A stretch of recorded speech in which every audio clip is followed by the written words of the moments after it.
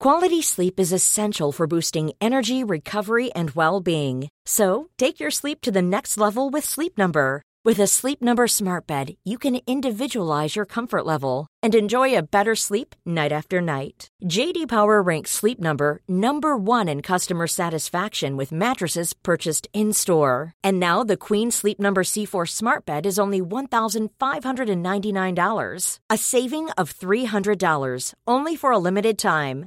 For J.D. Power 2023 award information, visit jdpower.com/awards. Only at Sleep Number stores or sleepnumber.com. A lot can happen in the next 3 years. Like a chatbot may be your new best friend. But what won't change? Needing health insurance. United Healthcare Tri-Term Medical Plans are available for these changing times. Underwritten by Golden Rule Insurance Company, they offer budget-friendly, flexible coverage for people who are in between jobs or missed open enrollment. The plans last nearly 3 years in some states, with access to a nationwide network of doctors and hospitals. So for whatever tomorrow brings, United Healthcare Tri-Term Medical Plans may be for you. Learn more at uh1.com.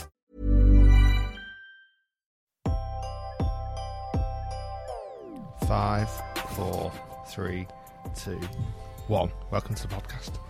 We've got our first ever guest.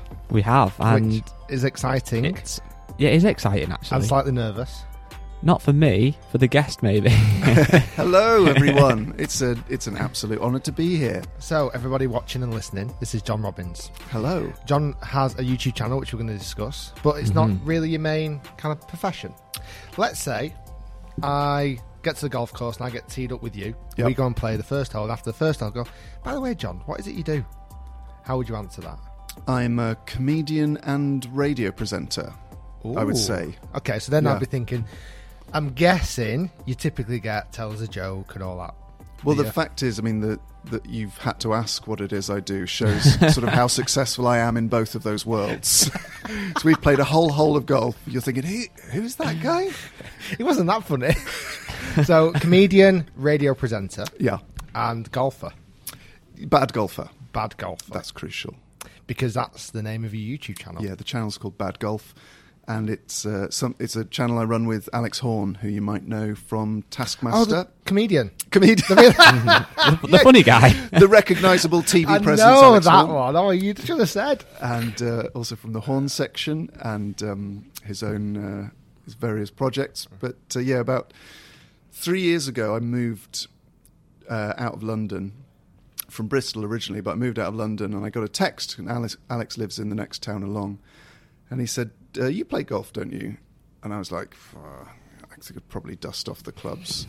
He said, I go to Portugal every year to play golf with my brother-in-law's mates. And I was like, I'm not sure I would. I think I'd be too scared and embarrassed to do this. And I just thought, go on, you like golf. Go to Portugal. Yeah. It'd be crazy. Why not? So we go, and I'm terrified because there's, I think, 16 of us at the time. Didn't know anyone apart from Alex. And it was just the best 3 days I'd had in such a long time. And I was awful. But I played awfully, but it's so much fun. Everyone was really lovely. And it's a thing called the Murray Cup, which is basically a Ryder Cup format between two teams. And I'd always been obsessed with the Ryder Cup. And then when we got back, me and Alex, we were looking forward to next year going on so we decided to try and play a bit in between. And then the next year we went and we were still awful. And we thought, well, let's just film the rounds, because we were really getting into a lot of golf YouTube videos, staying up way too late, watching endless people we didn't know playing golf in various ways. And we just, as much as we enjoyed all of it, and none more so than your own, there was no one who was as bad as us. So we kind of wanted to represent what we felt were the majority of people's experience of playing golf. So to put that in some level of score handicap, what are you classifying as bad golf? I listened to your podcast episode called Bad Golf. Oh, yeah? About why you quit trying to play on the tour. Yes. And I thought when you realised. Yeah, when I realised I wasn't good enough. And I thought it was incredibly honest of you, and I was sort of really feeling for you as I listened. And then you named the score. And you scored... can't remember what it was. 88? 89. 89. It was 18 over, 88. Yeah. Don't rub it in. That's enough. So after all of this, I was feeling for you. I was thinking how devastating, it must have been so embarrassing. And you named the score 18 over, and I thought, hang on. And I checked through all my scores. I've played probably 75 rounds of golf since I got back into it 2 or 3 years ago. My best ever score, the pinnacle of my achievement, is 18 over. Okay. That was, personally, I was on my own. That was the happiest I've ever been on a golf course. And it made me want to quit. Adding up, and it was 87. It's the only time I've ever broken 90, but it didn't quite count because it was a par 69. Okay. So it was 18 over. And since then, that was about 8 months ago, I've never got close. Okay. So that is the divide. Okay, yeah. And you said that was your worst ever round. Yeah. So I went back and found my worst ever round. I played the Oxfordshire. Nice course. Yeah, and we don't often get to play really challenging courses. Yeah. We played local ones, which are sort of past 69, past 70, quite short parkland courses. On the Oxfordshire, I actually have to do the maths in my head. So I was 65 shots for the first 9 holes. Okay, that's So a it was lot. 23 over for the first 9. Solid. And, Chances for the back 9. 62 shots for the back 9. Well, So it was better. I shot 127. I was with 3 mates. It was Alex and 2 other friends. This was not filmed, thank the Lord. And so, yeah, I think I was 55 over. And that was sort of my version of your 18 over. Yeah.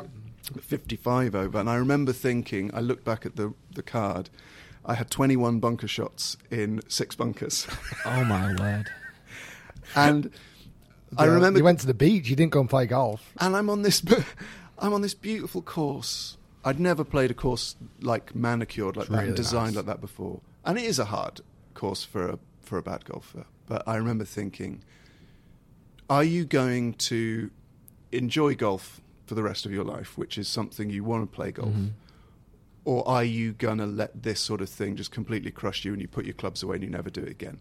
And I sort of made a decision that day that as much as I might F and blind and just get so down on myself on the course, I'm always going to keep playing. Mm-hmm. And so we started filming the channel, and it is just us playing golf very badly. Nice. But hopefully enjoying it and showing people that golf is for people who play golf badly, and most people play bad golf most of the time. And I think a lot of people are put off by embarrassment, especially, the sort of old image of the golf club where, there's rules and etiquette and pace of play and, all those things are important. But you should also feel that if I hit it out of bounds off the first tee or it doesn't go over the front tee box, I'm still welcome here because everyone has hit that shot and everyone starts off bad. Yeah. No one picks up a club when they first play golf and just hits an absolute kind of stinger, exactly. 190 yards. For sure.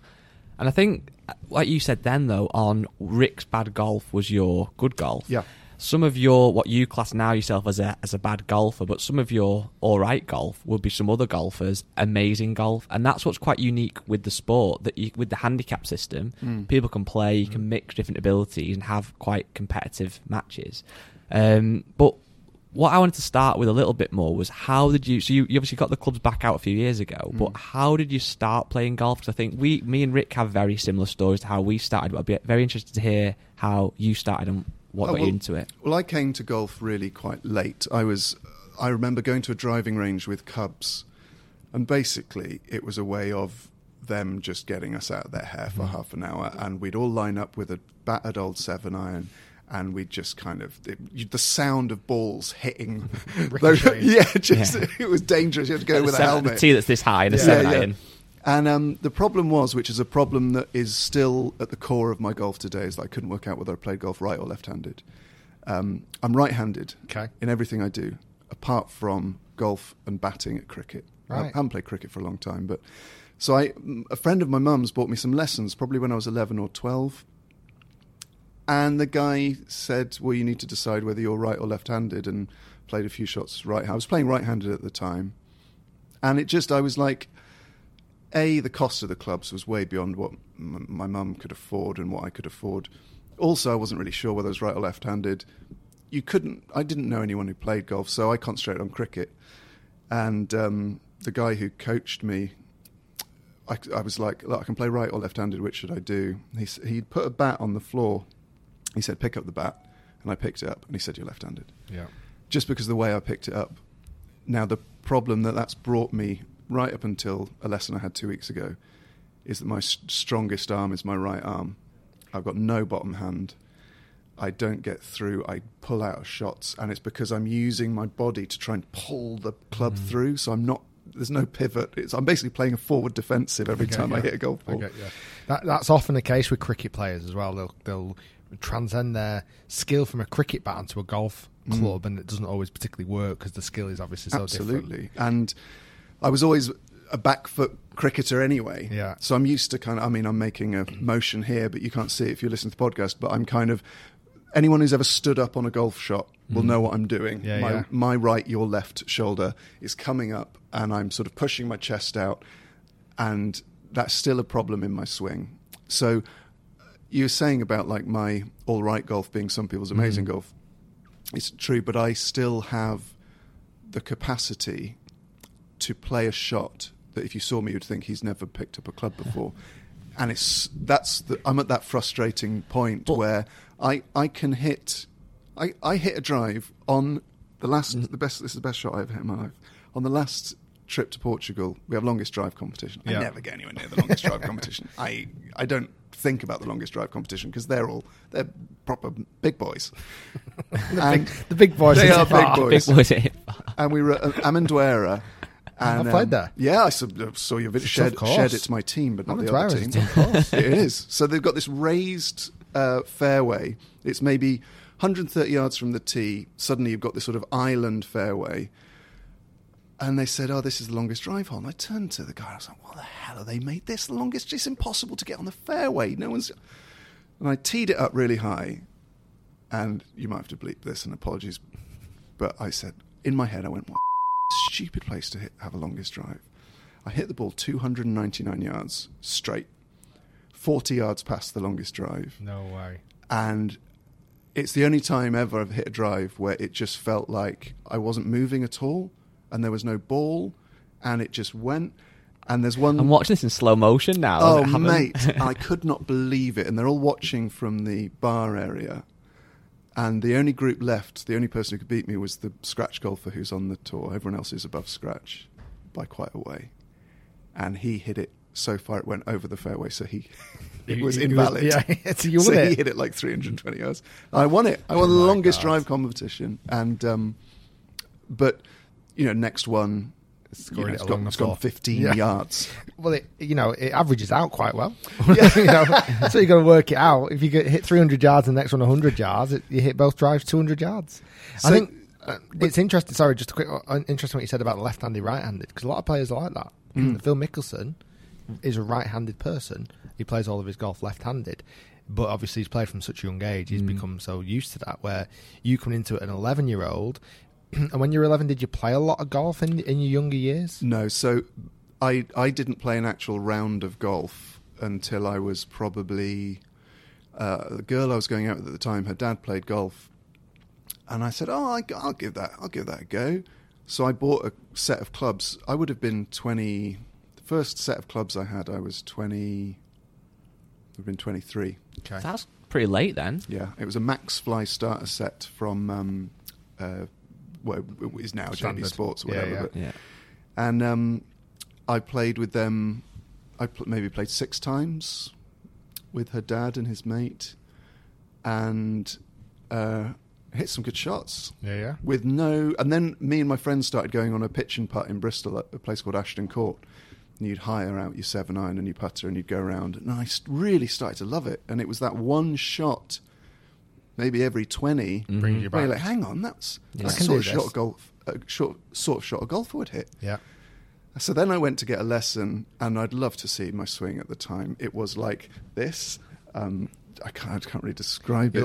You're like one of those not wombles, but those things that a wobblehead, a bubble, what they call. No, like you can like flick it over and it never actually falls over. Yeah. A wimble, or I can't remember what they call them now, like a kid's toy. So then the guy starts saying, well, you actually need to turn your body. You have to move your shoulders around. And I was sort of doing, this like almost like a dance. Guys, if you are listening to this on the podcast, make sure you go and check out the video on YouTube of John's action currently, because it looks nothing like a golf swing right now, what you're showing me. No, it was sort of...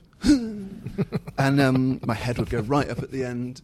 And then, so since then, I would go to the driving range and I'd get some lessons. But it wasn't until this trip to Portugal. So I've only actually been playing golf for about 3 years, and I'm 37. So I don't have that. The thing I'm most jealous of people who, no matter what their score, they just got a natural swing, because they've been doing it since they were 6 or 7 or 8 or whatever. Exactly. So I'll never have that. You know what I'm really interested to explore a little bit is, and we said this before you got here, I was chatting to Rick on the phone, was that, so you're a self-confessed bad golfer, and what would your handicap be about? Mine's 23. 23. So, if I went out now and shot 82, for example, that for me would be bad golf. But obviously, I'm guessing for your handicap, that would be like amazing. That might be, when I am on my deathbed, that may well be the best the best score I ever hit in my life. 82. 82. What I wouldn't give. Honestly, I would cry if I hit 82. I would feel such pride and such achievement if I could hit 82.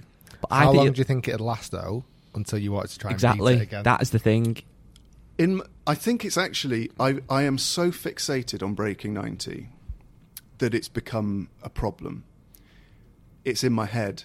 So if I hit a bad shot, if I hit a ball out of bounds, because I play quite a lot on my own, because I've got free time in the day because my work is in the evening. So I prep and I plan and I watch videos and I try not to worry about swing stuff, but I'm like, mentality is course management, and I'm gonna treat every hole like it's bogey is par, and I'm gonna be so disciplined, and I shank it off the first tee, and I'm like, well, that's the whole round gone then. Yeah. And I feel then that sort of, oh, well, there's no point. So I do silly stuff. I don't line up putts. Yeah. I play lose shots. Interest. It's not that I lose interest. It's that I play shots I should never play. So I'm suddenly in a bad situation, short-sided over a bunker, and I'll play a flop shot. A shot which I have never played. And I think this is a clear flop shot. I'm just going to flop it up, flop it down, be about 2 feet from the hole. So you start to get reckless. And what I'm really interested in is the sort of... Because, equipment and practice and lessons and technique is really important, but I'm really interested in how much difference someone can make by how they approach a hole for whatever skill set they've got, for shot choice, for how you sort of plot out a hole, for how you control your head for 4.5 hours. There's a really good bit, which I'm sure you remember from Golf Is Not a Game of Perfect, where Tom Kite's playing with a load of like college golfers. Yeah. And they're all playing brilliantly, and they say to him, we hit the same shots you hit. Why are you Tom Kite and why are we just sort of, borderline pros? And he says, you will have 4 lapses of concentration on a round of golf, and I won't. Yeah, exactly. And those 4 lapses of concentration will cost you maybe 7 or 8 shots. I won't have those lapses of concentration. And that blew my mind.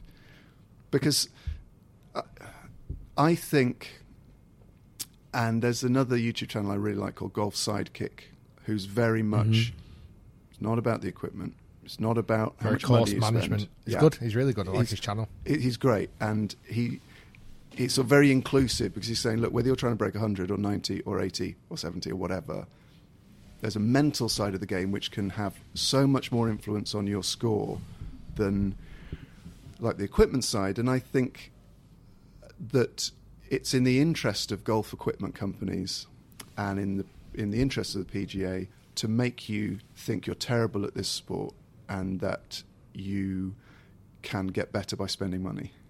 You think it's a marketing?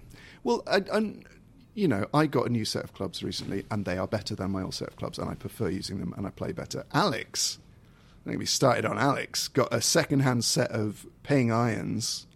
He's dropped 8 shots just because his club's fit. Right, okay. And he's got a new putter, and it is infuriating because we worked out our handicaps, and I was 3 shots ahead of him. So he's got 3 shots of me now. He's playing 8 shots better than me. Wow. His handicap is going through the floor. It's incredible. And that is definitely down to the fact, he didn't spend a lot of money. Maybe he spent 250 quid on a second-hand set of ping irons. But there is definitely an industry in making people hate golf.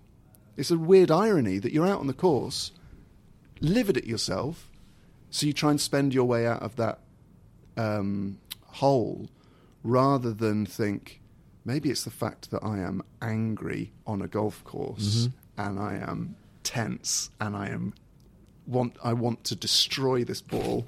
I want to hit this ball so hard that it just explodes. Whereas actually, if you... And I'm terrible at this, as anyone who's seen our videos will know, but if you just try and keep calm and enjoy it and keep loose and think, right, that was a terrible shot, but the next one might be the best shot I ever played. So I'm going to say 2 things here that a little bit might not make sense at the start and a little bit controversial. I honestly believe, and this again might sound silly, if you can break 100, you can break 90.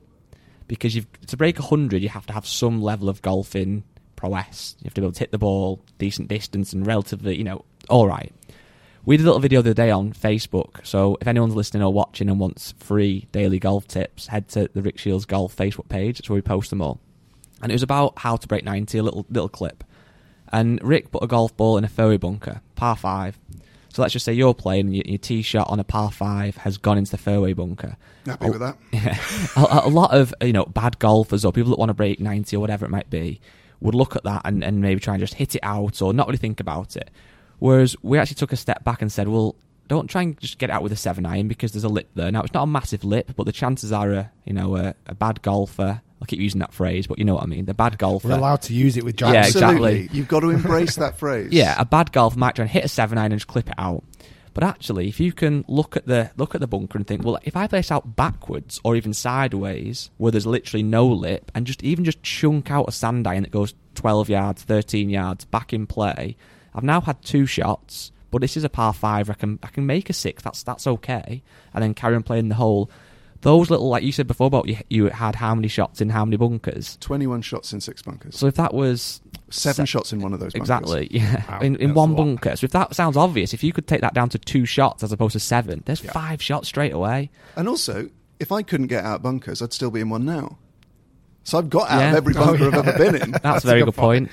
And then the other thing I was going to say as well, and me and Rick sometimes talk about this a little bit, and I probably shouldn't say this when we have a YouTube channel, but I think some golfers now, and maybe you sound a little bit like this, almost have too much access to information. So I remember when I was a junior and I was getting better at golf and learning the game, there was Today's Golfer and Golf Monthly magazines came out once a month, but there was golf on Sky Sports. But obviously there wasn't the internet, there wasn't YouTube, etc. So a lot of me getting better was going out on the golf course and just trying things and just playing the game. Whereas I think sometimes these days, as beneficial as coaching videos are, and we see a lot of benefit in those, and a lot of people get better, we get amazing messages off people who've watched Rick and got better. But I think sometimes people search for things online, and even go into the driving range and trying to work on their angle of attack and the descent angle and have portable launch monitors. We're just going out on the golf course and playing the game and learning can actually dramatically improve your score. Well, 3 things I'd like Rick's take on that are all sort of part of this question is a golf swing fundamentally has to be a simple action, or people would never have been able to do it when golf was invented. They'd have never been able to put a ball down in a field and said, see, you can get it to that tree quicker. Yeah. So it has that to tree. But it has to quicker. But it has to be fundamentally, you can't be asking the body to do something it doesn't want to do. No, true. Secondly, it is the only sport on earth where you don't practice on the surface you play on. Not in this country. No. Yeah, often in other countries there are. Yeah, UK is really bad for our practice facilities are often on mats. Yeah. Driving ranges under covers, where you go to the States or you go to Portugal or where it's warm weather and the grass is beautiful and manicured and you can stand on grass with a beautiful pyramid of golf balls and hit off grass. However, what's really interesting, whenever I've shown Americans a driving range over here, they wish they had that. They don't have the luxury of going to a venue of an evening and actually have a driving range like we have in the UK. It's very different. It would be nice to have both. It would massively. The other thing that I think that we've done in the UK that they've not done in America, when we built golf courses originally, we never factored in practice grounds. No.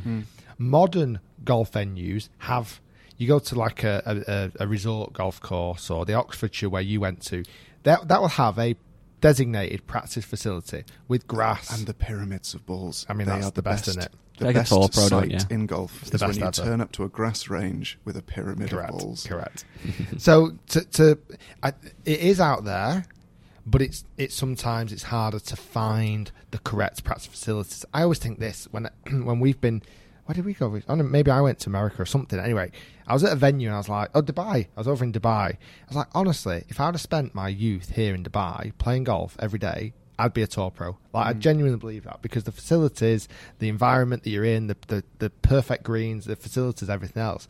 But just because those facilities are there doesn't breed extra new fantastic golfers. You know, even golfers like, I'm sure it was like Kiradech Happy Barnrat, tour player, really, he kind of learned on really basic kind of environments and Well, stuff. didn't Seve learn on the beach? Seve learned. It was more.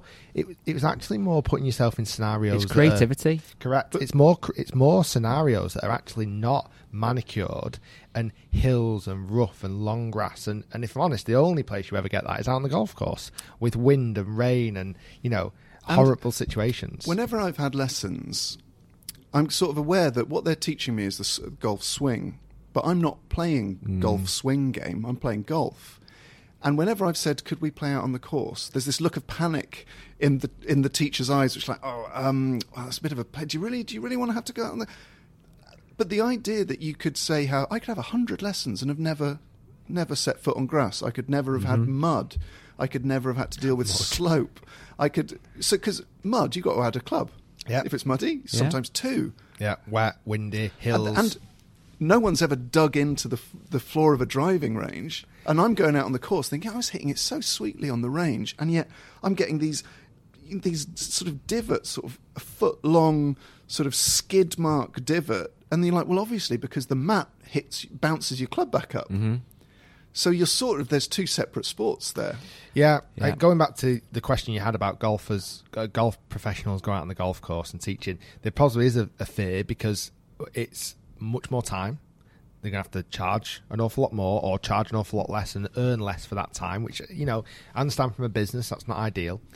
Sometimes golfers at facilities don't have the luxury of going out on the golf course. Sometimes there's barriers that can be put in place. But I'm not saying there's no excuse. Ideally, yes, you would take every student out on the golf course. But the other thing, sometimes as well on the golf course, let's say we go out on the golf course for an hour and I'm teaching you how to play golf.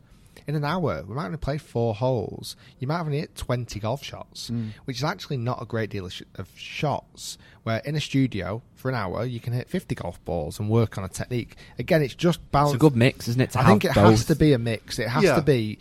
You have to be able to go somewhere where you can play the same shot 20 or 30 times just to feel what it feels like. Correct, to get that mechanics, so that when you do start... Because I think a lot of people get very good at hitting balls off mats. 100%. Another thing with this 100%. is that when you hit balls off mats, you're often just focused on strike, which is obviously important. But then when you get in a golf course, if you strike an iron well, but it's the wrong club and ends up in the bunker 10 yards short instead of on the green, that's going to be a problem.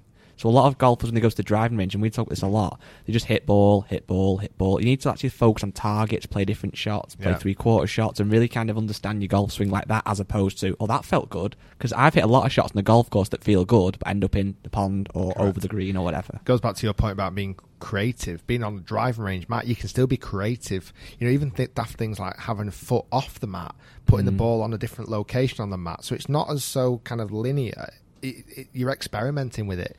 Hitting shots where you are going for different targets and you're swapping clubs and you're measuring the wind and you're actually visualising the shot and doing your practice swings. Taking your time at the driving range does, as much as I agree it's not the same, 100%. And even now it's gone to the point where simulators have become a lot more popular now. So even the flight is simulated, which again isn't the same as seeing a real ball flight. I just think there's limitations and a way that golf has become more inclusive and to be able to get players to hit more balls are facilities like driving ranges and simulators and things like that. But it is taking away people from the golf courses. People are becoming driving range golfers and not becoming golfers. I'm a very good driving range golfer, aren't I? He's the best. If you saw me hit a drive on the driving range at Trafford down the road, you'd think I was probably like a +2 handicapper, because I'm free. There's no consequences. I hit it hard, hit it far, I can shape it. Get me on the golf course, and honestly, I can hit it well. I can also miss the fairway 100 yards either way. But also, there's a whole side of the game of playing rounds of golf, which is strategy, shot selection. None of that you can really replicate on a driving range. So people are being taught to swing the club well. They're not going right. Your shot tends to you've got a fade, so you've got water where your natural shot shape goes. Yep, so where are you gonna line up? And if you hit the driver here, you're actually bringing that bunker into play. So it might be advantageous to hit a 5-iron off this tee, and then.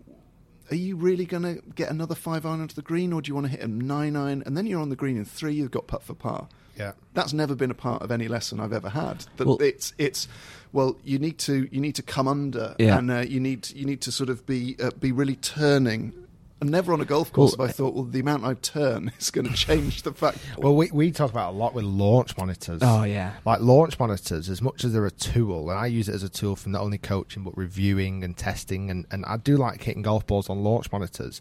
It's become so the norm that, people are like, on a driving range, I've hit that, and it's spun at like 2,500 spin.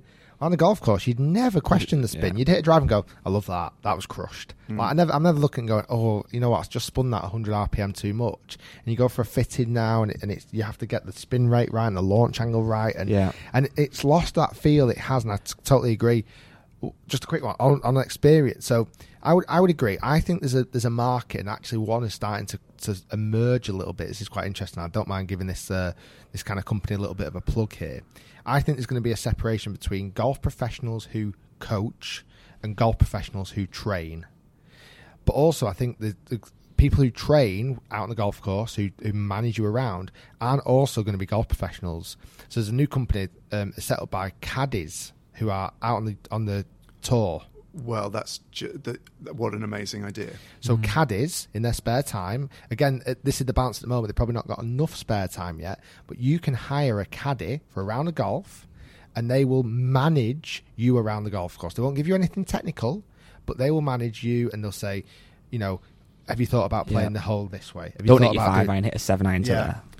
Well, I think even you doing that, you would break 90. Yeah, I agree. If Rick was on your bag, you'd break 90 today. I don't think there is a golfer in the country whose handicap is above 15 who wouldn't shoot their best round with someone who knows the course, who maybe knows a little bit about their game, telling them what shots to hit. Yeah. Because I look back at rounds in my head recently where I've messed up, and it's either shot choice or not committing to a shot. Those are the two problems I have. Yeah, I'll hit, and like you say, there's nothing more frustrating than hitting the perfect shot. Well, hitting the ball perfectly, but it not be the perfect result. Being the right shot. Happens a lot, and because when you're bad and inconsistent, it's quite hard to know. So, say I've got 100 yards to the green, and I'm playing badly. Do I pick a 9-iron thinking you're going to hit this badly and it's going to go 100 yards? Yeah. Or do I pick the sand wedge and go, no, this is your 100-yard club? So it's always the opposite of what you do. And that's the balance. Just a quick one. It was a tour caddy experience of the guys who are doing that, just for anyone watching and listening. With the... And this, I've seen this out on the golf course, and when I've given advice to my students before, you can give the best advice. It's measured, it's calculated, everything's lined up, and they can still stand over the ball and hit a crap shot. Mm-hmm. It just happens. Yeah. Like, bad shots happen. And as you mentioned, do you play for your best shots or do you play for your worst shots? It's so hard to predict. Well, what about this? I've just thought of an analogy. It might not make sense, but I think it kind of does in terms of golf versus the driving range. Let's just say I said, I want to become a boxer, right? In 12 months, I want to have my first fight and I want to be a boxer. And for the next 12 months, I'm going to go and see a trainer. I'm going to work on my power. I'm going to I'm going to use the punch bag all the time. A little bit of pads, but mostly punch bag. I've even got machines that tell me the angle that I punch at, the power that I deliver, etc. I don't have a single spar. I get into the ring, now I might have a good punch, it might be powerful, I might have good angles, good movement, but as soon as I get punched, I'm not experienced it. As soon as I get against the ropes a little bit, I've not experienced it. As soon as they punch me up, I see an opening, but I don't go for it because I didn't know to do that. So it's very different. It's a little bit, not the best analogy, but it's kind of similar. I think it's good because at the range, nothing is fighting back. Exactly. On a golf course, especially with wind and I can't remember the last time I thought about wind on a range. Yeah. Basically the range essentially is the punch bag. Yeah. It's good for technique, but it's not sparring, which is the golf course. So it's a bit like if snooker players could only practice on turf, and then it comes to, and then suddenly they're on this table and they don't know how the ball reacts. Yeah, like I say, I do think there's an opening.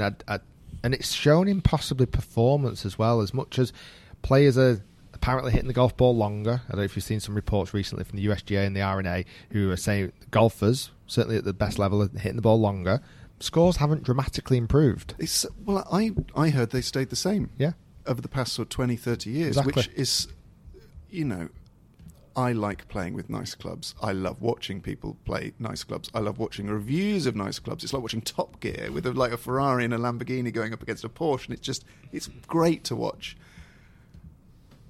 But it's such a damning indictment of all of those technical advances and new colours and new shapes and twists and weights and shafts that we're still just as bad as golf as we were. We're just hitting one shot in 10 further. Yeah.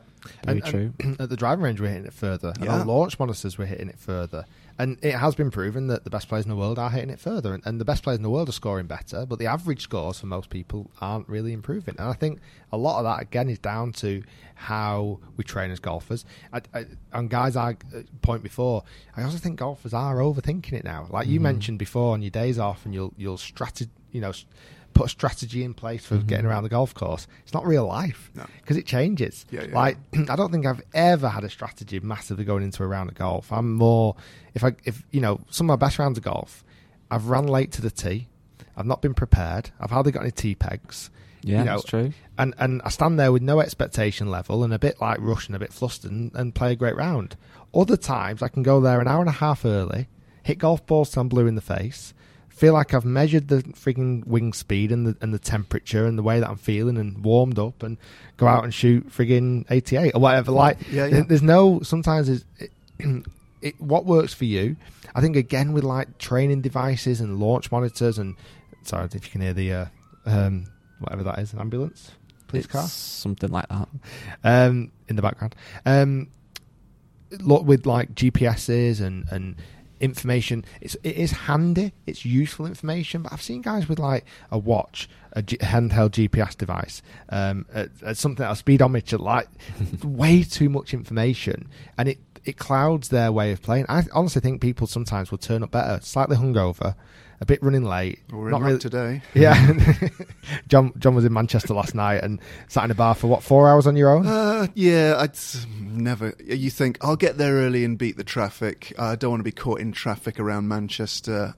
And then you get there and you think, I think the real reason that you got here at 4:30 is so that you could go to that pub next to the hotel that you were thinking about since the moment you got up this morning. So, just a little bit off topic then, something that John may or may not be aware of. Every week we have a listener of the week, okay? So I already like the possible candidate for listener of the week. So listener of the week, basically, there's several criteria that the listeners have to hit. So they have to email us, which is podcast@rickshields.com. They have to start the email off with hi, Guy and Rick. So it's not hi, Rick and Guy. It's Guy's little way of control. It's hi, Guy and Guy's Rick. Little bit of fame. Does it have to be AND or do they have to use an ampersand? Are there any more stipulations? I like an ampersand, ideally. Okay. Just saves time, doesn't it? Yeah. Is ampersand a little squiggly thing? Yeah. I said that without really knowing what it was. Say, what the hell's that? But this has actually got an ampersand, so that's another point. And we also like some evidence and some reason and some rationale as why they should be listener of the week. And this week, we've got a good one. Can I just say, that is a great feature for a radio show. So I'm just going to make a little note. Maybe. Well, Paul, what is your radio? Where can people listen to your radio show? Oh, you can hear the Ellis James and John Robbins show Fridays on BBC Radio 5 Live from 1 till 3. Wow, that was harder than it should have been. Yeah. A little bit, yeah. 1, 2, 3 on Fridays on 5 Live. Lots of numbers though, there. To be fair, isn't there? Radio 5 Live. Yeah, there was 1 a lot. till 3. For a man who's only been doing that job for 8 months, that was hard asking me what our show's called. Friday when 1 it's till on. 3. Do you record? Is it live? A live radio show? Yeah. Is it really? Yeah. What do you talk about? Mainly. Uh, I'm not a big radio listener. Don't you worry. So we have a feature called John's Shame Well, where people write in with their most shameful experiences, and I read them from the bottom of the well. We could do this for golf. Yeah, golfers. So shame we'll well. take some of your ideas. Yeah. And You can have some listener of the week. We'll trade We'll give you that. Yeah, we'll trade you from stories in the bottom of the well. That would be. You do have that. Imagine that. Yeah, I think we are going to do Golfers that. who've cheated and Well, never told anyone. It could be. I like first tee nightmares. Oh yeah, I think we need to get John Robinson's name in there somewhere. So, the bottom of the well brought to you by John Robbins. Unless he's sponsoring it. No, he's not having any name on it. Anyway, back. So we've also so we had this listener of the week, and then a few weeks ago we had the now infamous Ed Brown. So Ed Brown wrote in with John knows who Ed is. such a good email. He became a VIP listener, and he's actually, if you look to your left up there, he's on the wall, a VIP wall. It's not past that. Lovely. So I think this week potentially we could have a new VIP. Oh, so he's not. I think to I listen know to the- why at the moment. There's- I've just noticed something. There's several reasons Check this why. out. So let me read some of the email. Hi, Guy and Rick. You guys the best. So what a nice start. Please can you apply for Listener of the Week. He's a very dedicated fan. He watches all the videos. Now, the big thing for me is the amount of screenshots he's sent us. So firstly, he's a podcast subscriber. I've got a screenshot to prove it. He follows Rick on Twitter. He actually follows me on Twitter, which gets him a bonus point. He follows Rick on Instagram. He likes the videos. He's got a screenshot that likes the videos. Everything you've got. Subscribe to the second channel, which is the channel that people are watching this on potentially. One of the big reasons why, and I'm welling up saying this, he's actually also called Guy. Oh. So Guy Bowyer is Listener of the Week. Couple of guys. Couple of guys just chilling. a couple of guys up to no hanging out. good. And Started making trouble in my neighbourhood. I think, Rick, it's only fair that he can be a VIP. Oh, I'll have to vet it. You can have a look through. He's definitely Listener of the Week. I'm going to give him that. It's down to Can I you. just read this, by the way? If I had a time machine that could take you back... Oh, no, are these questions? These are questions. All right. Well, He let's actually answer this one. He's given a really good one. So let me I just like find this. it again. So this is another reason why I didn't get He's onto doing this all yet. right. Guy Bowyer. Guy I think it's Bowyer. Bowyer, spelt Yeah, that's definitely Bowyer. Yeah. I'm looking at John because I know that John went to Oxford, so I'm leaning on you for this. I saw that on your Wikipedia this morning. Did you? Yeah. Well, there's some stuff on there that isn't true. Is it true that you shared a house with Russell Howard? Yes. I like That's Russell quite Howard. cool. Do you? Russell Howard's like a proper comedian. Oh, wow. Wow. I'll give you that. Yeah, I'll give you that. Does he still do the news show? What's it called? Good News. No, that became. Can't be that big of a fan, Rick. Come on. He I know. moved from BBC, the BBC wasn't to it? Sky, so it's the Russell Howard Hour on Sky. All right. It's good. It's great. It's a He's phenomenon. He's a funny guy. And was there someone else you shared with? John Richardson. Yes, from Countdown. Yes. Fame. Yeah. That's mad. Alex, What's it like being in a house with like the three comedians? It was you. there was comedians, three another guy as well. Mark Olver, so we were all in Bristol, and it was great. I mean, that was sort of my training ground when I just started. Was it just full on banter, or I don't like the word banter so much, but is it? Well, the term banter still meant banter back in those days. It wasn't just sort of men being really aggressive with each other, Right. Yeah. sort of bullying. Back then, it just meant making Just each other banter. laugh. Yeah. It was great. It was. And you know, it's the same when groups of friends live together, but when sort of groups of comics get together or live together, it's sort of amped up a bit. But you have running jokes that you have sort of callbacks to jokes and little sort of phrases and stuff, and you're sort of, it's like spinning plates sometimes when you're just chatting, and it teaches you to be Quick. that muscle in your head that goes on to be the comedy muscle that you use is getting trained everything you're doing is constantly thinking, what's the joke? He's made it really funny. Do you almost feel like you become a character in the house in a way? You've all got your own kind of roles. Certainly, yeah. Richardson was, oh, bloody hell, who's put Cocoa Pops in the fridge? Oh, bloody hell. And then Russell was the guy who made the mess that made John go, oh, bloody nepotism is bloody self. And then Oliver would just come back late at night with a takeaway and just sort of watch it all take place. What was your character in the house? Well, I went into that house not drinking, hadn't had a drink for about a year, and I came out of that house drinking. Rolling out the house. I remember it was Richardson we were at home on a Sunday, and he was an amazing cook. He is an amazing cook. And I used to eat meat at the time, and he made this lamb shank. I'd never had a lamb shank before, let alone seen someone who wasn't a chef make a lamb shank. Yeah. Impressive. And he made it, and he put garlic in the lamb. He cut holes in it and shoved bulbs of garlic in. And he had a bottle of white wine. And I hadn't had a drink for about nearly 2 years. What? And I was just like, I'm going to need a glass of that white wine, mate. Next thing you know, cut to me on the floor. Oh, you shouldn't have given me the lamb. It's the lamb's fault, and you did it on purpose, isn't it? It's the lamb's fault. 10 years later, he's up in Manchester in a Is he bar on Manchester a, now? talking about Oh, me. you? In a bar on its own. Even you're vegan now. You say? Yeah, pretty much. But sometimes, Pretty much. Well, I've never said I am full on 100% vegan because just the hours that I keep and the places I have to eat. Sometimes I will just eat a cheese sandwich if it's 1 a.m. And You don't eat meat? No. Not eat meat since lamb shank?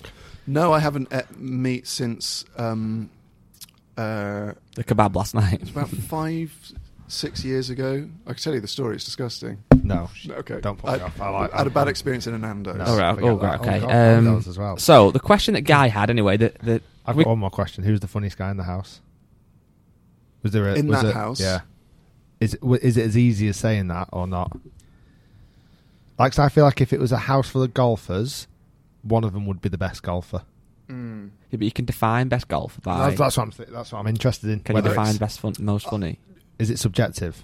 It is subjective. It also depends what you're after. John Richardson, I have to say, is one of the quickest people. He's so dry, isn't He is the speed at which he's got a joke. Russell probably perhaps has the more There's more written. sort of more of a flourish Yeah. to his jokes in the house. I mean, but Richardson for speed is one of the bang. Russell more of a storyteller, Yeah, Go. Russell likes to do little act outs. right? So he's got good sort of voices and little sort of imagined scenarios. Whereas if you want a pun, if you need to stake your life on someone coming up with a pun in 2.5 seconds, Richardson, he's already done 5. What?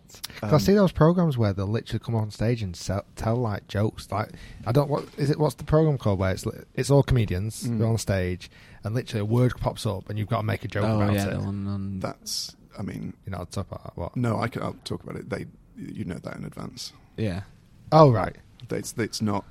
Oh. There's not. Unfortunately, there's not a You've commissioner. just told Rick that Yeah. Santa's not real. Christ almighty. There's not a commissioner in this country who would allow comedians, who would just trust comedians to be funny. Okay, yeah. Because that could go wrong. Okay, yeah. All right. Well, that's made it more interesting for me. Unless it was like a genuine improv show, like Whose Line Is It Anyway? So Yes. that's genuine improv. Who's your comedy inspiration? Sorry, I know we're going off topic. We'll No, come to that's Guy in a fine. minute. Guy's listener of the week. He's fine. It feels He can- weird Like, saying Guy that's not me. I got into comedy through being a fan of TV comedy, so I was never like obsessed with stand-up. Russell Howard is a great example of someone who has encyclopedic knowledge of stand-up, probably 1980 to 2010. Okay. He could. He knows every He scene knows from it. every comedy. Well, he knows every Eddie Murphy routine. Okay, he yeah. knows every kind And who of was this, Billy Russell? Connolly routine. Sorry, did you That's say? Russell, Yeah. yeah. And Richardson does as well. But I was always obsessed with sitcoms. So my comedy sort of inspiration hero is sort of a cross between Rick Mail and Alan Partridge. Oh yeah, Rick Mail from Bottom. Yeah, Bottom. That was Rick so Mail's funny. so great because you can define your age by where you know Rick Mail from. Yeah, so yeah. you're either a Young Ones fan. So I think I missed Young Ones. I think. Yeah, I missed Young Ones. So Bottom for me Yeah, is an that's 11 or so 12 funny. year old. Oh my god! I've never laughed I was so much about in my life. I was about 9, 10, thinking this is the greatest thing. I shouldn't be watching Doesn't get this. better than this. It's the best thing I've ever seen. Or You know Bottom, Filthy guy, Rich yeah. and Cat Flap was another thing he was in. Or Alan Bastard. So he's got these sort of projects. But for me, it was Bottom. So I will show my girlfriend an episode of Bottom. I'm like, hold on to your hats because you're going to laugh so hard. And she will sit there saying, I don't get is it. what- Yeah, this I don't is think my gross. wife would like What it. is- Mm. They're just, I mean, they're actually farting. Yeah. Their bums are on fire. And I'm like, yeah, it's just It's the great. absolute best. Their bums are on fire. He's off for the third time this episode. Yeah, I don't think like that's the type of humour I could tell. Is it? But it's not just male humour, that is it? Because obviously female fans. No, and weirdly, I feel like blokes would like it more. looking back at Bottom, I thought it would have dated much worse than it has. I've not seen a recent one. I've not seen one. An old one recently, yeah. Because, so much has changed in terms of comedy and sexual politics and stuff for the better over the last 3 or 4, 5 years. So I thought, looking back at Bottom, from what I remember it, 2 grubby blokes. Yeah. But they're always the butt of the joke. They always lose. And also what strikes me is how brave a show it is, because every episode starts, it's 2 guys sat with nothing to do. Now, to write a sitcom from the premise, we're going to do 18 episodes, each episode starts 2 guys haven't got anything to do. How the hell did you come up with that? We struggle for YouTube videos. Like, that's crazy, isn't it? But, so that's really close to my heart. I know it sounds ridiculous, because I kind of know how I got into golf and becoming a golf professional and this being my job. I even remember, obviously, starting YouTube and why that became a career. Like, how did comedy become it? Did someone just say to you, "You're bloody funny" at one point? Like, how did it happen? Absolutely did it not. No. Oh, right. No. Absolutely not. Is that the issue? That's still a rarity. You're still waiting. So I finished uni. I did English at uni. Moved back to Bristol. I was working in As a person with a very deep voice, I'm hired all the time for advertising campaigns. But a deep voice doesn't sell B2B, and advertising on the wrong platform doesn't sell B2B either. That's why if you're a B2B marketer, you should use LinkedIn ads. LinkedIn has the targeting capabilities to help you reach the world's largest professional audience. That's right, over 70 million decision makers all in one place. All the big wigs, then medium wigs, also small wigs who are on the path to becoming big wigs. Okay, that's enough about wigs. LinkedIn ads allows you to focus on getting your B2B message to the right people. So, does that mean you should use ads on LinkedIn instead of hiring me, the man with the deepest voice in the world? Yes. Yes, it does. Get started today and see why LinkedIn is the place to be to be. We'll even give you a $100 credit on your next campaign. Go to linkedin.com/results to claim your credit. That's linkedin.com/results. Terms and conditions apply.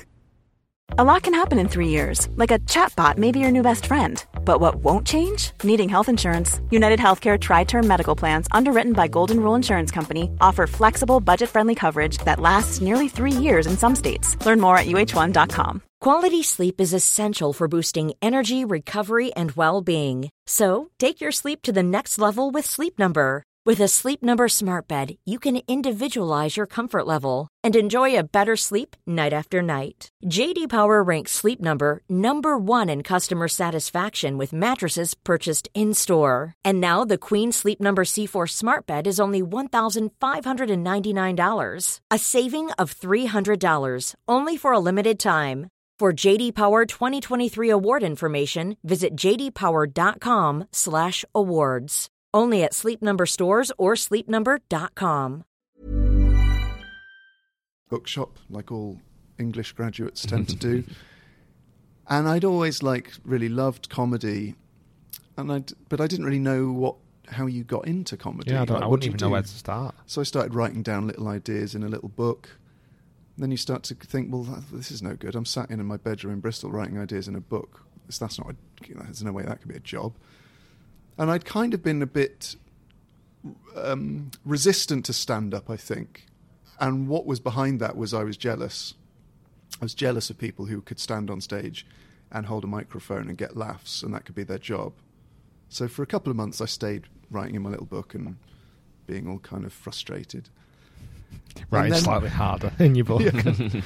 And then I quit drinking. And so this is basically... My comedy, my drinking ended the day before. I say my drinking. I was just drinking too much, and I stopped drinking. The next week, I went to watch an open mic comedy night in the back of a pub. 6 people in the audience. That's crazy. The week after that, I said to the guy, which is Mark, who we lived with, I said, "Can I do it next week?" He said, "Yeah." So I did it next week. It was my first ever gig. Way. 6 people, or more than 6? 6, 7 maybe. Wow. So my first ever stand-up gig I ever went to was the one before that. The second one was the first one I did. Wow. And I came off stage, and it had gone fine. I'd overrun. I told a story that was too long. And I was like, well, when can I do this again? I need to do this again. I need to do this again. When can I do it again? And he said, well, you can't do it here next week, but there's one in Cardiff that runs on a Sunday. So you could maybe give the guy in Cardiff a call. So he gives me the number. So the next Sunday, I go and do one in Cardiff. That one went a bit better. So I thought, well, I need to do another one. I need to do another one tomorrow. Well, I can't. So I had to wait till the next Sunday. So I got into this situation of having to wait every Sunday to do these gigs alternating between Bristol and Cardiff. And then at work at Borders, the bookshop, they said, we need to change the shifts and we need you to come in next 3 Sundays. Oh, no. And it was like I just got this knot in my stomach going, I can't do Sunday because it's the gig on Sunday. That's all you were working for all week was the gig? Yeah, to do this gig. And, no money, driving across in my old Mini. And how far? It's not far from Bristol to Cardiff, is it? About an hour. Right. Yeah, so not too bad, but just loving it. And also having this great thing to do when I wasn't boozing. So I was having, just on Diet Cokes and stuff. And then and I said to my boss, and to this day I can't believe I did it. I said, I've quit because I need to do this. And he was like, what do you mean you need to do a gig once a week for no money? So I stopped. It was maybe 3 months after my first gig I quit. I handed in my notice. And since then I've been a comic. No way. Now, I didn't earn enough money from it. I was sort of temping here and there for quite a while. I suppose that's what you got to do, absolutely. Isn't it? And then it was my job. And you're like, how is this your job? And then so you've got all the gigs you're doing, and you're sort of, I was basically earning enough to pay my rent and bills. And then you're like, oh, there's this thing I can do and this thing, and how do I get onto this thing? And so 7 years after I started, I moved to London, and there's just always another thing you can be doing. And comedians as a bunch are very, very supportive, despite what people might think about, I bet they're all really bitchy or sort of jealous or whatever. But actually, if you go, how did you get that thing? And they'll go, oh, you need to call this person and say, I told you to call. Yeah. So really, really great sense of community amongst comics. What's your biggest gig to date? I saw you did Apollo. Yeah, it would be the Apollo. So I've done that 3 times now. Give some context to maybe our US listeners. How big is the Apollo audience? So the Apollo is probably the biggest room in the country that you would still call a theatre as opposed to a stadium or an arena. So what is it like? 3,300. Okay. So, and it's really interesting. So I've never done an arena gig or a stadium gig, and they range from sort of 3,000 to 10,000. Yeah, exactly. The I see like ones. Mickey Flanagan and guys like wow. filling out the MEN and things like that. And Peter Incredible. Kay, So that's a whole different beast, and it's not. It's a different skill set. Of course, it has to be. And there's no way I could step on stage with the stuff I'm doing in the rooms I'm doing at those rooms. Yeah, it would just be like be playing a 2,000-yard golf course. Would it be like me throwing me onto the first tee at Augusta? It'd be like throwing you on stage at the Apollo. I don't know. I think I'd be all right with that. Do you get nervous when you go on the stage at Apollo? The first time. What are you more nervous for now? Sorry, today teeing off on the first tee, or when you do a gig? First tee. Really? I had a dream. So I slept for 4 hours last night in 2. Yeah, you had a proper good night. In 2 chunks. I woke up at 4 this morning in my hotel. I had a dream where I was sat next to Roger Taylor, the drummer from Queen, and I'm asking, and it's a big music concert, and I said, "Why don't you do festivals that often, Roger?" And he's telling me about why it's not practical for them to do festivals. It's an in-depth dream, this. Yeah, Brian walks. It's a question I've always wanted to ask them. Why don't you do Glastonbury? Brian walks in. He's got his guitar. I said, "Brian, I'm just chatting to Rog about why you guys don't actually play Rog many... as well. Yeah. Just chatting to Rog as to why you guys don't play many festivals." And he sort of shrugs and looks at me, and then he nods at a piece of music, and I realise I've got a guitar in my hands, and there's the guitar solo from Killer Queen, and I realise I've agreed to be their second guitarist on stage, and he's about to start playing, and Roger's now sat his drum kit, and I haven't picked up a guitar since I was about 18, and the plectrum is like 6 inches long, and I realise I'm about to play guitar in front of Brian May, and completely, I don't even know where to start, and then I wake up. Oh. And that's because... Is you playing golf today? I'm playing golf with golf's version of Brian May. Oh, what the hell? The Brian May of golf. Rick Shields. Can we clip that, please? I think when this goes out, though, the video will hopefully have already gone out. So there's going to be basically 4 situations. Either we don't play because you don't play because it gets too wet and rainy. Either I'm saying it like I don't, as in like I'm a pampered princess. I don't play when it's wet and rainy. no, because we can't film in the rain. I thought you meant just me. Though. Oh no, You can't film. You don't film in the rain. No. So that's one situation. So people listening now, the video may not have happened. People think Manchester's just sunny all the time. The other situation is you have played and it was a half, you drew. So good game, guys. No, that's good.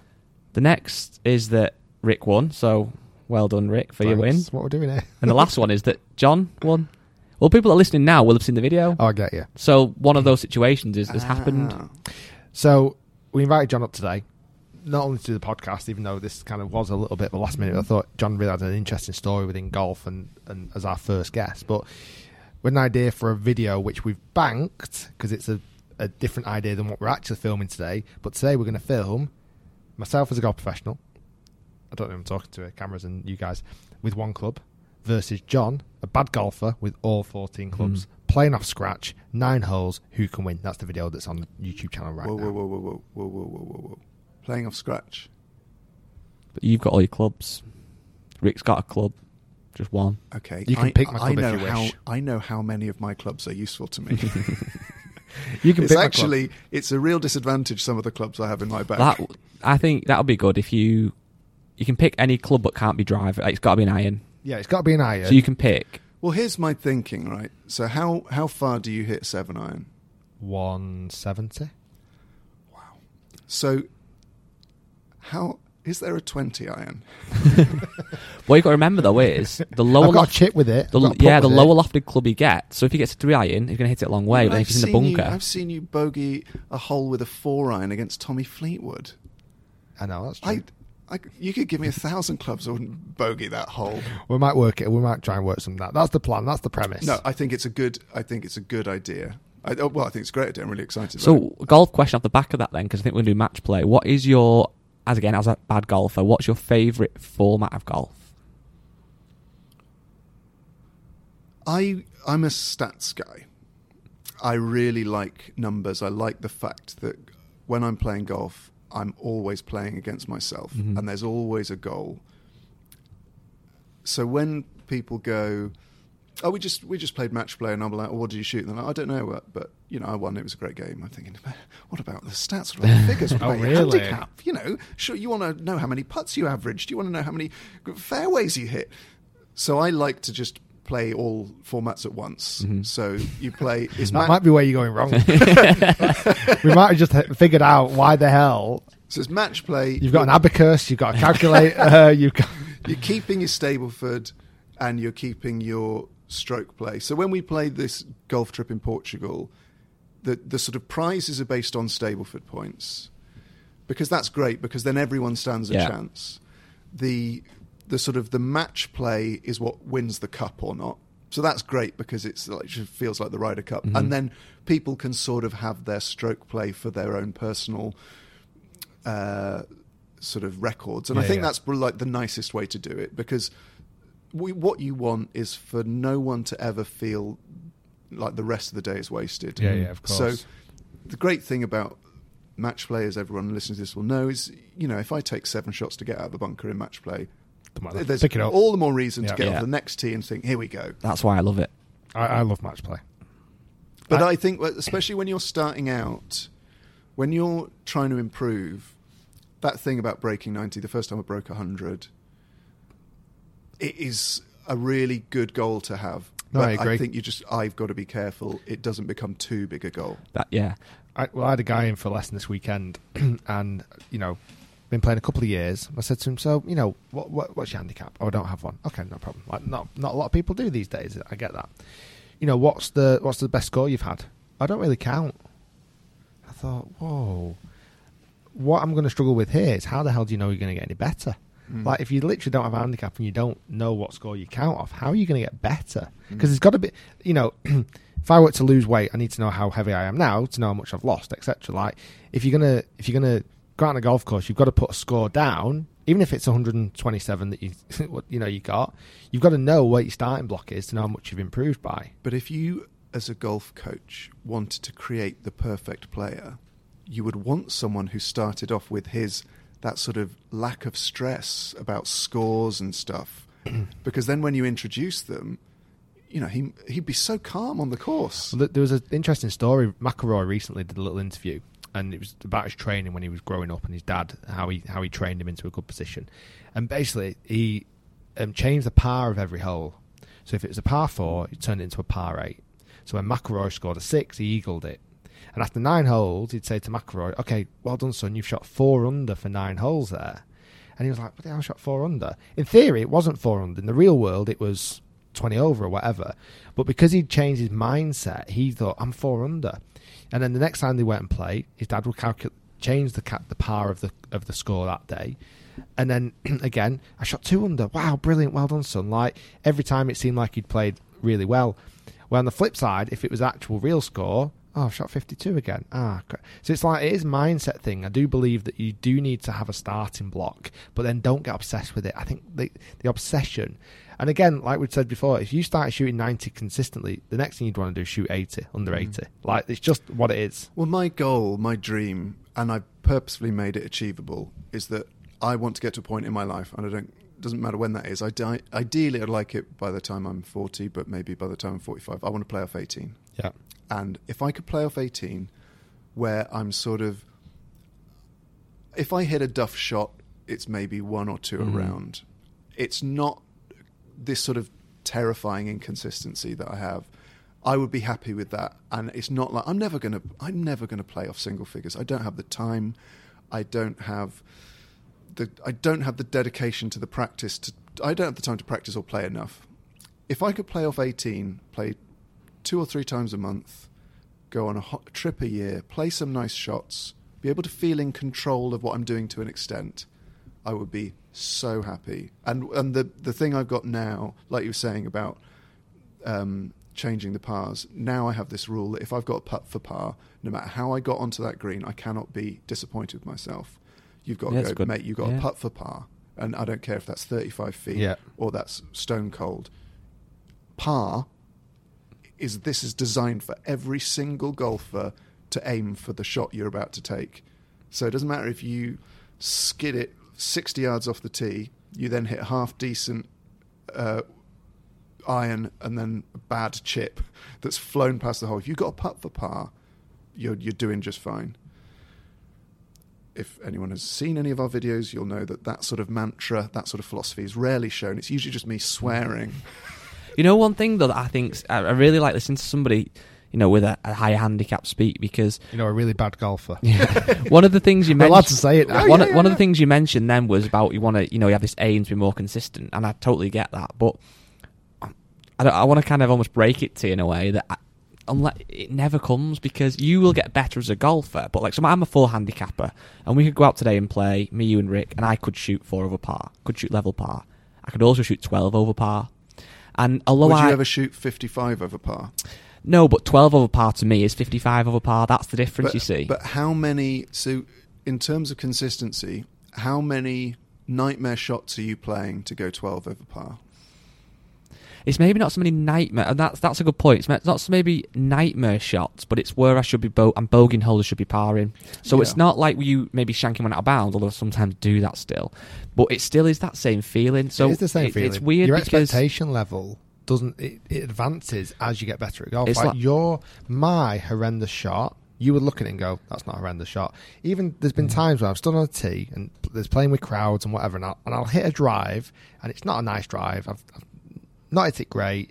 It's kind of looked all right, and I've held my finish. And guys be like, "Great shot, Rick. That's amazing." I think it wasn't really. Like, your expectation level. And then sometimes, like, you'll actually hit a shot that is wayward, and you think it's the worst shot in the world. And again, either people are watching going, that wasn't too far off. Your own expectation level changes the better you get at golf. I would be so interested in like a year or two to speak to you again and see like what you're playing off then and what you perceive as, because another question I had, Vin, it's a very broad, kind of loaded question, but you meet someone in the pub last night, let's say, and they said, "Oh, I play golf," and they say the handicap. What would the handicap have to be for you to class them as quite a good player? Would it be 18, question. Or would it be 15, or would it be scrap? Like what?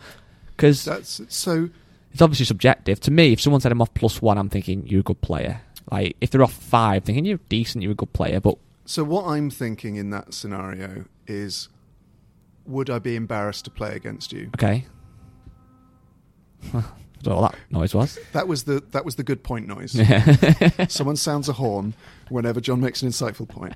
The horn has now been sounded. It's going to be hard to manage that lorry round the roundabout every time you do an insightful point.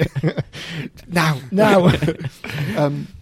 So I think this is a big barrier for people who aren't yet good at golf, or maybe will never get good at golf, is that embarrassment of being with people on a round who are playing better than them, even if they're not in their group, if they're waiting behind them. And I think if golf clubs really want to thrive, there needs to be a way of balancing pace of play, which annoys me as much as it annoys anyone, with the fact that someone in front of you might take 8 shots in this hole, might take 9, might take 10. Now, as long as those are time is spent playing those 10 shots, it's not one shot, then they're checking their phone, then they're marking their card, then they're doing their binoculars, and that's bad etiquette. But if that person is trying their hardest to efficiently and swiftly play 10 shots on a par 4, they should not be made to feel self-conscious or embarrassed, because otherwise golf can't just be for good golfers. Have you experienced getting, do you almost put that thought in your own brain, or have you had an experience that would cause that thought? Now, that's a really good point. Sometimes you're projecting that on that other group walking past you who you've let play through, and we always let people play through. That's how you get good pace of play. The old teapot from the tee. That one, I don't like that one. That's the only one that... If I think unless the person in front of you, unless you're actually trying to make if you're trying to get their attention, you shouldn't stand on the tee really until... You shouldn't be up on the tee swinging and sort of hands on your hips and trying to sigh so you can be heard over 100 yards away. But, that said, pace of play is a problem, and it's a very sort of current problem. So back to your original question. If someone said to me, I play off 10, I would think, if we play, I'm going to hold you up and I would be embarrassed. That said, were I to actually play someone who played off 10, I stand just a good chance of beating them as if I played Tiger Woods, because of the handicap system. That's what's great about golf. Yeah, it's interesting you say that, because I am by no means a superstar. I'm a 4 handicapper, but I can... No, I'm not. I'm not, because I don't want to come... non-superstar. No, but what I mean, I don't want to come across from my next point that I'm something that I'm not, because I'm not... I'm an all-right club golfer, and that's literally it. But I understand what you're saying about the people on the tee and stuff like that, but honestly now, if we went out and played, and again, this is why I said I don't want to sound like a superstar. I said I'm off 4 and you're off 23. You might feel a bit of pressure or nervous, but honestly now, and I'm speaking truthfully, I wouldn't be... I've seen bad golfers. I was a 23 handicapper at one time, so I think sometimes people who are higher handicappers feel nervous about playing with lower handicappers. I totally get it, but actually you don't always need to be. Like a lot of people,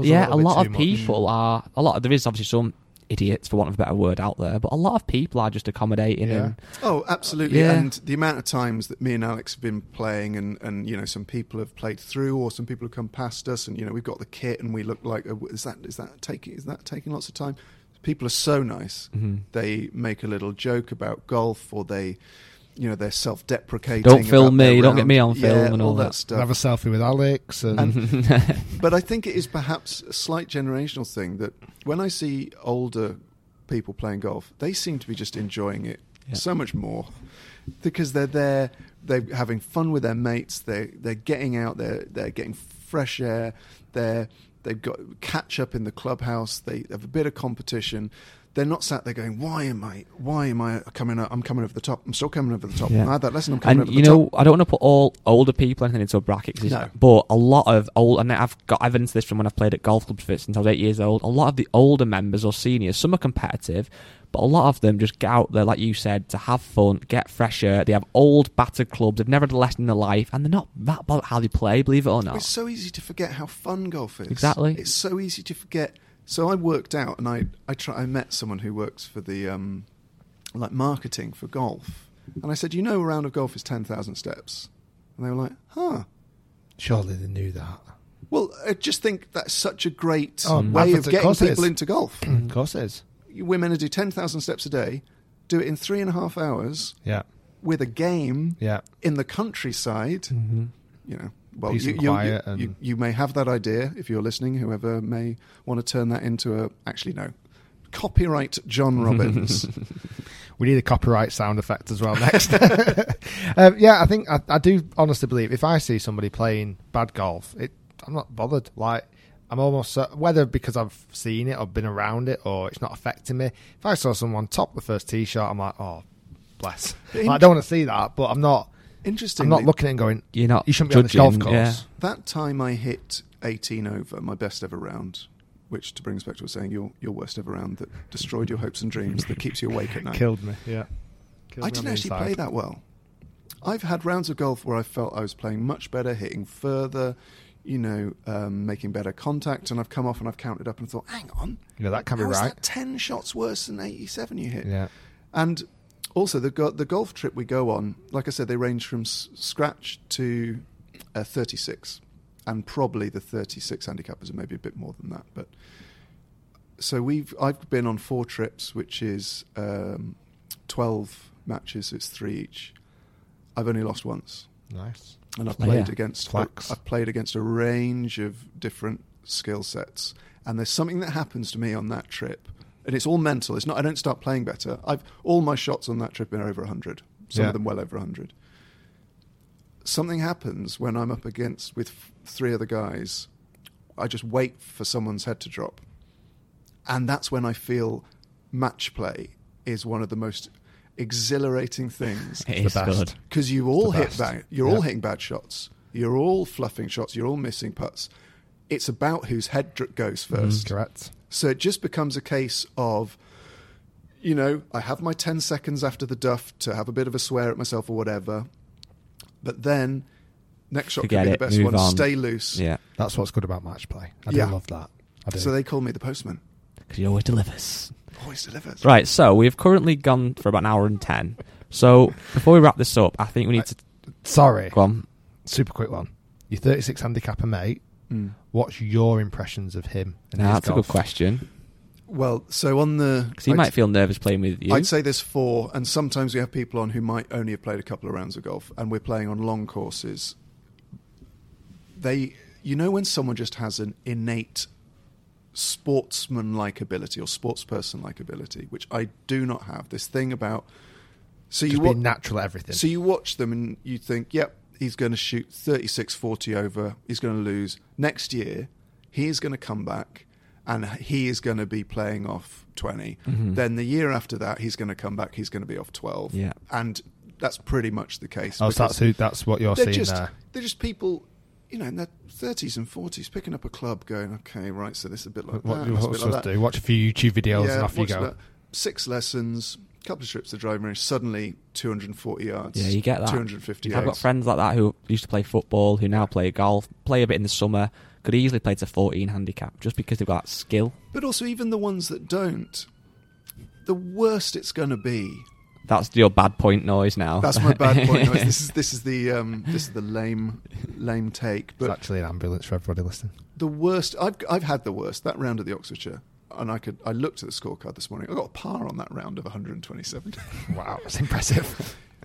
As bad as that was, it probably took us 5 hours to go around the 4 of us. No one was behind us, luckily. The course is beautiful. I hit a couple of good shots. Would I like to play that badly again? No. Was it the end of the world that I played that badly? No. Did the course look any less beautiful? Was the beer in the clubhouse... You still do 10,000 steps? I did about 20,000 steps. The clubhouse was just as nice. The Guinness tasted just as good. My friends were just as much, nice Taking to be mick. around. Yeah. So, worst case scenario... It's a nightmare and you come off thinking, right, I'm never playing golf again. But then you wake up the next day and you think, okay, I can do better next time. Yeah, exactly. So, as I said, I think we're about an hour and 15 now, and it's flown by. But what I thought we had to do before we wrap this up is just get a bit more of a plug on Bad Golf. So, thanks very much. obviously I've been watching a few of the videos before we spoke to him. We've actually had because the first time I heard the channel, we did a video on how to stop bad golf. Well, I was getting at messages going, copyrighted. People were like, no, they're good, like jokingly, but like, no, they're good guys. We're like, what then about? So we found the channel, and we saw it had about, at the time, 8,000 subscribers or whatever it was. As we speak, you've got 9.45, so 9,500 subscribers. It's only been live a year, which I didn't realise. Though that's pretty good for a first year, and you've had nearly 500,000 channel views. Yeah, so we're at the minute, what me and Alex were able to commit to for the first year is we'll film around each month, us playing, and we'll put it out in 2 halves because he's so busy, but he loves it. I'm less busy. I also love it, but I don't know anything about editing. So we're kind of doing it all ourselves. We did the first round we've ever shot on an iPhone before, and we think that's going to make it easier. There were a few glitches, so apologies if there's just a couple of sort of visual glitches there's a problem with the editing or whatever, but it still looks, I think it looks really good. The dream is we get around a month plus another thing, either a challenge or an interview. So I'm going to chat to Rick later, and we're going to hopefully put that up on the channel. And we're going to have some comedian guests who also play golf, and we're going to play a couple of holes with them. So there's going to be more stuff on there. It's always going to be focused on the fun element. It's always going to be quite happy to revel in the fact that we're not very good. It's very relatable, isn't it? For golfers. It's not. We're not giving anyone advice about how to get better. I like to say, and even from your very, very first video, we've gone back in the archives. The introduction video is frigging hilarious. I love that. Like the way, hi, I'm John Robbins. Hi, John Robbins. I'm Alex on, and they're like literally shaking hands for ages. It's like one of the funniest scenes. That's the first one I saw, actually. Yeah. Well, it's just so nice. Alex is a dear friend of mine, and he lives just a couple of miles away from me. I mean, like I say, he's got Taskmaster, he's got a tour, he's got 3 wonderful kids, he's got a dog. That's where I'm saying, come on, mate, this is taking up too much of your time. But too much. He's got a lot to do, but it's so important to us that once a month, minimum thing we do is we get out, we film ourselves playing around a golf. We have the competition, so I won't spoil who won the first year, but let's just say Alex got 3 shots after the first year, and he is making hay with them. So what's kind of the... also, sorry, you can follow @BadGolf on Twitter, and Instagram is, I think, @BadGolfChannel, but it might be the other way around. Sorry. So, check it now. Obviously, Bad Golf Channel on Insta. It's like an entertaining channel, and from what I see, the videos do well. You've got quite a hardcore, engaged audience. But what would be, because I love YouTube. Obviously, it's part of my job. I love to look at channels and understand more about them. What is kind of is there any goals in place? Is it to make, obviously, a living from it essentially in the future? Would that be a goal? Is it just as a side project? I think, it was. I was talking to someone the other day. It will never be something we need to make a lot of money from, and that's a really nice place to be. 100%.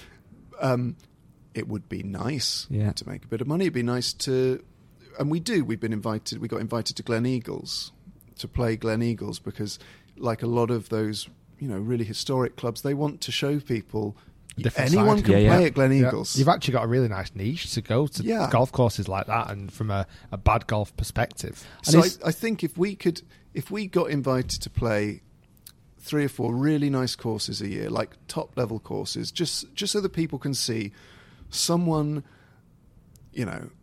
at shooting 90s, going out, shooting 90, but on one of the courses that you're used. So when we played Glen Eagles, it was getting set up for the Solheim Cup.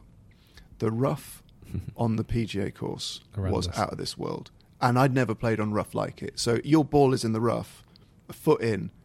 You should pick that up and drop it because you will not get out of that rough. So it's fascinating as a golfer. The Queen's course there is the most beautiful golf course I've ever played. Just absolutely stunning. And I didn't realise that golf course was available to me. I assumed it was for members. There'd be a 2-year waiting list. It would cost, hundreds and hundreds of pounds. What a place. And we got invited to play there, and that was great. So that's all we really, I think, as long as it's fun and we're getting the odd interesting experience. Yeah. And we have been supported by Cobra. Yeah, I saw that. Who set me up with some new clubs. We're going to get fitted with them for another set of new clubs next week, some new clothes and stuff. The people there are so lovely. That's really much in their ballpark, wanting to appeal to a wider audience. The clubs are slightly cheaper. That's one thing they've done very well. We've mentioned this on several podcasts and videos, but like the Cobra Drive are actually both got in the bag at the minute. So have I. Yeah, and it's just like the price point they've hit at like $349 for Drive. It's still obviously not cheap, but compared to the competitors, it's much cheaper. They found a nice and I think niche. if they can keep that momentum over the next few years, it could be big things. And like for you said, 'cause Cobra. you reviewed the new one, by keeping at that price point, Clever. really important. And let's be honest, £349 is still an awful lot of money Of course, for a golf one club. golf club, yeah. But it's £200 cheaper than competitors. exactly. Yeah. And I don't think it's a bit like headphones. The difference between £10 set of headphones and a £50 set of headphones is massive. Difference between a £50 set of headphones, £110 set of headphones, Not much. Yeah. Difference between 110 and $4,000. No one knows that. It's difference. ridiculous, isn't it? Like I say, the channel's great fun. One of the things with how does it differ? Obviously, you've done TV work, you've done stand-up on stage. How does it differ from your perspective of YouTube and the audience and the way you can create content? Does it give you a license to be as creative as you possibly want to be?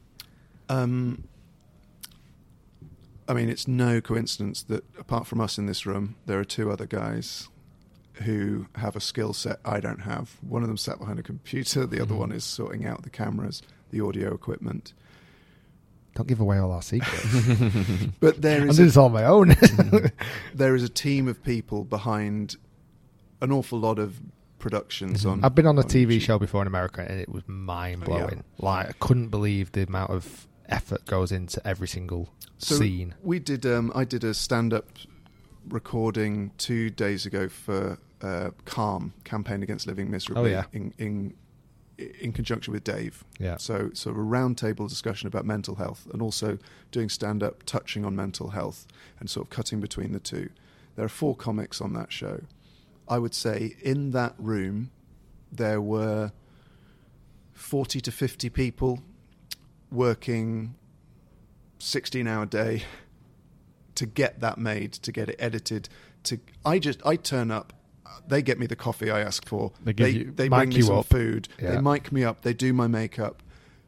I will forever be in awe of those people who are like, I'll go to I'll go to Nando's, I'll go to Wagamama, whatever.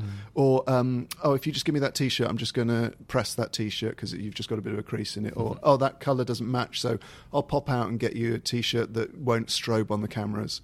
Let's do a mic check. All these people with skill sets that are so far away from mine.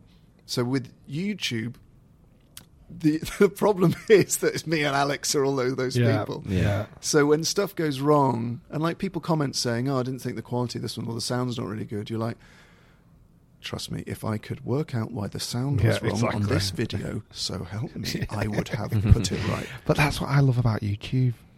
You can get away with it. I saw in your recent video you were showing off the boot function where you waft your leg in front of the boot, and it didn't work straight away. And I was like, I love that. Yeah. Like, it's real life, isn't it? It's real. I love that. It's exciting that you can just hold a camera in your hand and then 12 hours work later for Alex, and I've got my cup of tea in the morning and I'm watching the YouTube video. God, even then, it's like you can turn it around even like the same day. I used to do videos in the same day, and it's like you're documenting something and turn it around. It can be raw, it can be different, it can be unique, and every round of golf that you play at every different golf course can be different. And we really strive on ourselves now of trying to obviously excel the productivity now and make sure the videos are as good as they can possibly be. And this is why the launch of the second channel, where we can be a little bit more creative and a bit more raw and almost a bit more YouTube-y.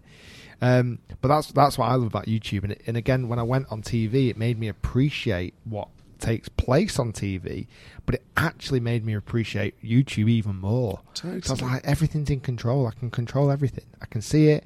I can manage it. We have a team of editors who we can draft it. We can look through it. We can upload it. We can, I think me and Alex need to get an editor, or I need to bite the bullet and learn how to do this stuff, because I'm a bit of a technophobe. And once we do that, I think we'll be able to get more stuff. I think what's quite good, though, I know it's partly down to the fact you said you've not got the skill set, but what is quite cool, how you guys have come from like a TV background where you know how heavily produced things are, but you have kept it quite raw, because it could be quite easy for you guys to come in and think, we need this, we need that, we need the other, we need the other. But actually, that gets lost, certainly for smaller channels. People want to see, like Rick said, you not open the boot first time, that rawness, that realness. And obviously editing would make it quicker turnaround for you, having an editor or whatever. But we have used a couple of people, a friend of mine who's a video editor and a subscriber to the channel, who offered to help us out with one when we just didn't have the time. And they were really good at sort of copying what style Alex had just come up with out of nowhere. And I don't think we would ever want it to be like, welcome to Bad Golf, and all sort of stuff going on. It's always nice. It's me and Alex arriving in our car in the same way that when everyone who's ever played golf, you turn up in your car, you see him in the car park, you put the boot scraper at the end, and one of them's popping off for a wee. So the boot scraper, I like that. Yeah, and it is interesting. It's such a refreshing way of, because again, like you say, with all the people you know in the industry, I'm sure it'd have been super easy to get someone on board, and to, the fact you're filming it on your phones and the audio sometimes isn't great and you get a few glitches. Really, it's nice. But it's then also endearing. It's great to be able to meet you guys, to play with you, hopefully play with other YouTube golfers in the future, because one thing that I noticed when I first started watching is when I was watching videos, I was searching how to break 90. I've watched every video about how to break 90 on YouTube. And so often, it's very, very, very good golfers pretending to not be very good at golf. Or going, right, so this tree's obscuring me, so if I want to break 90, what I need to do here is just chip out onto the fairway. And they do that, and I tried doing it. I can't even do the thing they're saying. So hopefully maybe we can do some videos where there's good golfers and genuine bad golfers, so you can kind of almost be speaking to the average golfer through us. I'd love to see what difference it would make to have someone caddy me for a round to make every decision, to see if that makes a difference to my score. It'd be great. One of the ideas we banked, I can't wait to do that. Really excited to do that. To have a lesson in like we were saying, all the stuff that you don't get from your local pro, mentality, course management, how to play a shot you've never played before. Yeah. Because every game of golf, almost every shot, I'm in a lie I've never had. Not just downhill or uphill lies, but wet ground. Yeah, of course. Yeah, water around my boots, or you'll see that a bit today out on the golf course. It's been super wet. So we're looking forward to sort of putting bad golfers in places where usually people would have to sort of pretend to be playing as if they're playing bad. Yeah. And that's the only challenge from what I've seen, obviously being a golf professional, is that the advice that, as much as you can pretend to be a bad golfer and show that the advice is genuine and it's statistically more measurable, and it's been proven to work. Sometimes when I've seen amateurs giving other amateurs advice, I'm looking going, it's not really the right advice. So it's kind of, you've probably heard it a million times, you lifted your head, you swung too fast. There is nothing worse. There is nothing worse than playing around with someone who's giving you advice as you play. Yeah. And he's a dear friend of mine, Charlie, if you're listening. Stop it. He was playing with me at the Oxfordshire. And when I had those 21 bunker shots, he kept saying, "Fiver of sand, just take a fiver of sand." And after the 13th bunker shot, you're thinking, if you tell me how to hit a bunker shot again, I'm going to just live in this bunker, and I'm going to dig into this bunker and stay here. And you're going to come with me, Charlie. Yeah, I'm going to dig a hole, and I'm going to put you in it. Because I am in the middle of something horrible right now. And like you were saying about the Open, if someone had come up to you, who you're playing with, and saying, "What we need to do, Rick, you're just getting through the shot a bit," you'd have gone, "Not now, mate." Yeah, I would have. Yeah. And that's the thing unfortunately, with advice from amateur golfers to other amateur golfers, it's been passed down through the ranks for many, many years, and often it's just not the right cliches, isn't it? They're just so cliches, and it's hard to find that balance. They're not doing it with any intent of harm. No, it's all innocent. Yeah, everyone wants to help. Yeah, it just sometimes comes across like you say, you're in a bunker for the 13th shot, and you're thinking, I'm trying to take a fiver of sand. Like, it's not working right now. I would pay so many fivers to get a fiver of sand right now. It's brilliant. So I think we're going to go and film a video. It looks like it's staying dry. The last thing we never did was went through Guy's listener of the week. Yeah, I think we've got to give him a VIP for that. Well, he's probably persevered. He's probably listened about an hour ago when we first mentioned his name. He's like, any minute now, we can do him a question. His question was to Rick: would you rather achieve the status of the best YouTuber of all time, beating Logan Paul, Dude Perfect, all those guys, or win a European Tour event?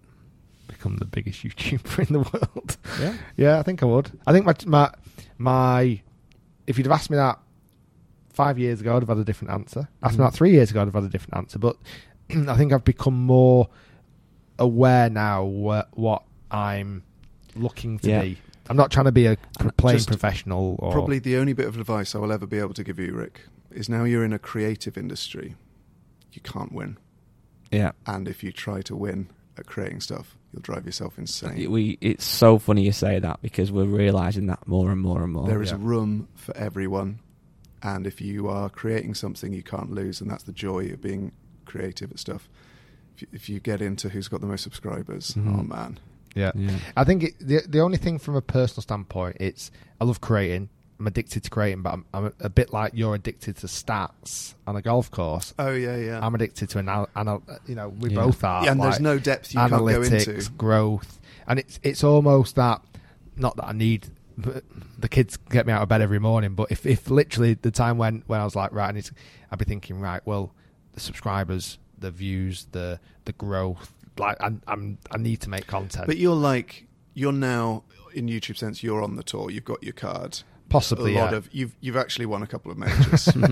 You're never going to be Colin Montgomery. You've got your name on the trophy. Yeah, majors where Tiger wasn't playing. Yeah, exactly. Next to it. Yeah, but like, I think that question, going back to that question, European Tour event. I mean, not for 1 second am I saying that that's not an incredible achievement, because it's ridiculous. The caliber of golf now that's on the top. I mean, it's unfriggin' believable.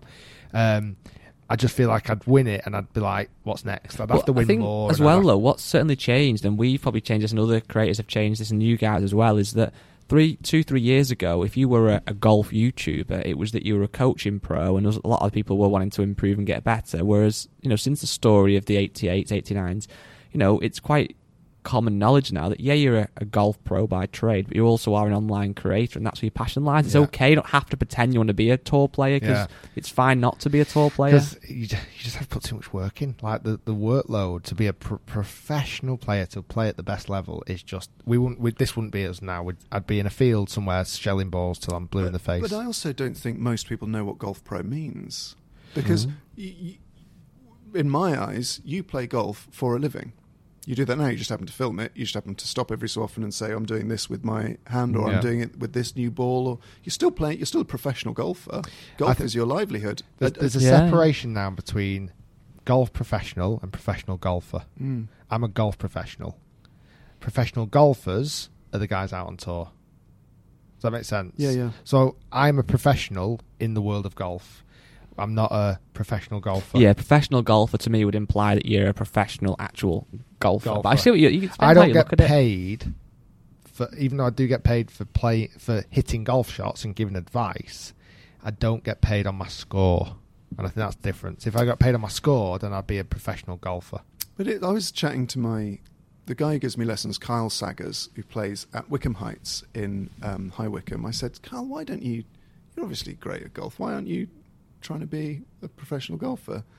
And his answer was fascinating. He was like, I tried, and I could do, I've got the game to do it. I've played with people who've said, you're one of the best at striking the ball.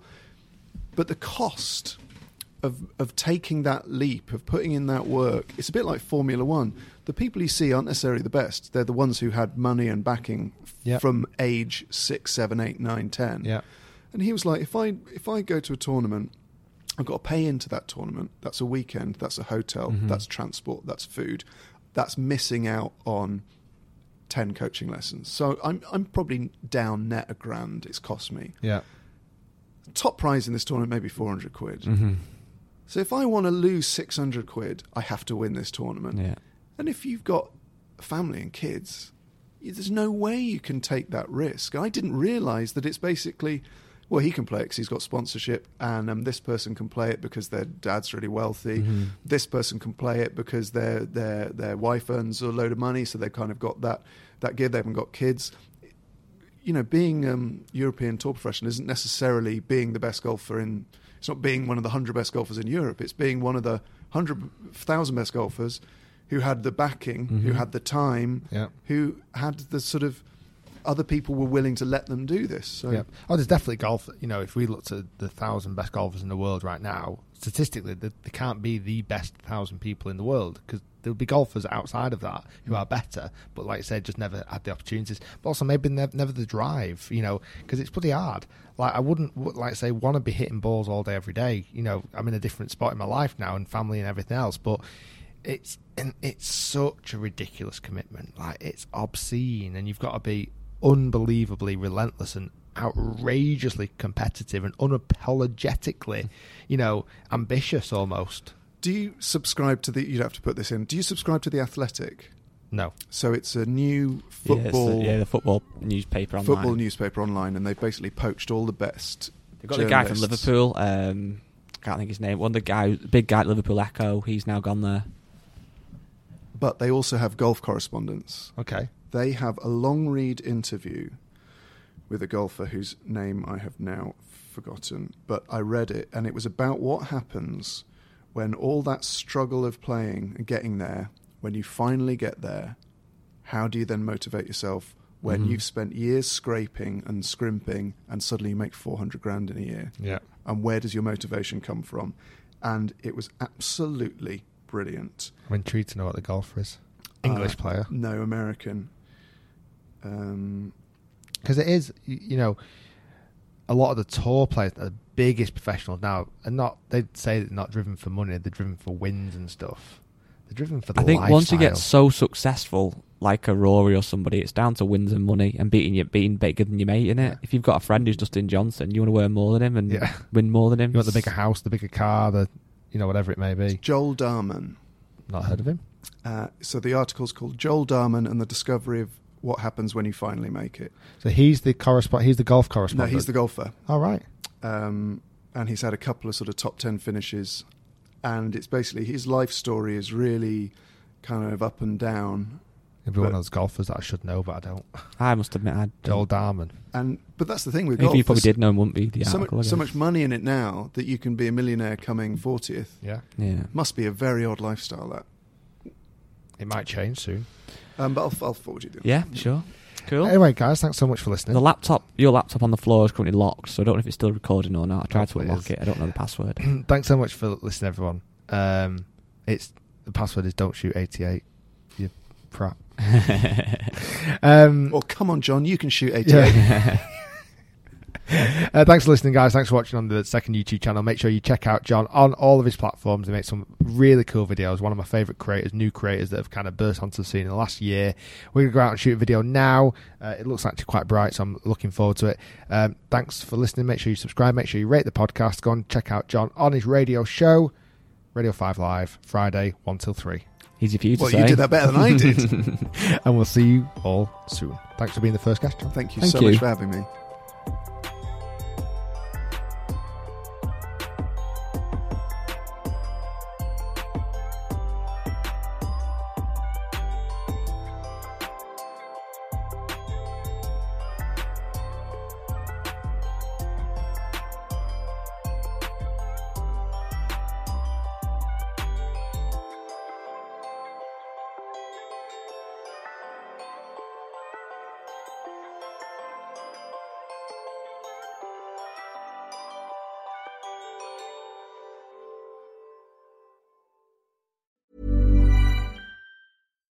Botox Cosmetic, out of botulinum toxin A, FDA approved for over 20 years. So, talk to your specialist to see if Botox Cosmetic is right for you. For full prescribing information, including boxed warning, visit BotoxCosmetic.com or call 877-351-0300. Remember to ask for Botox Cosmetic by name.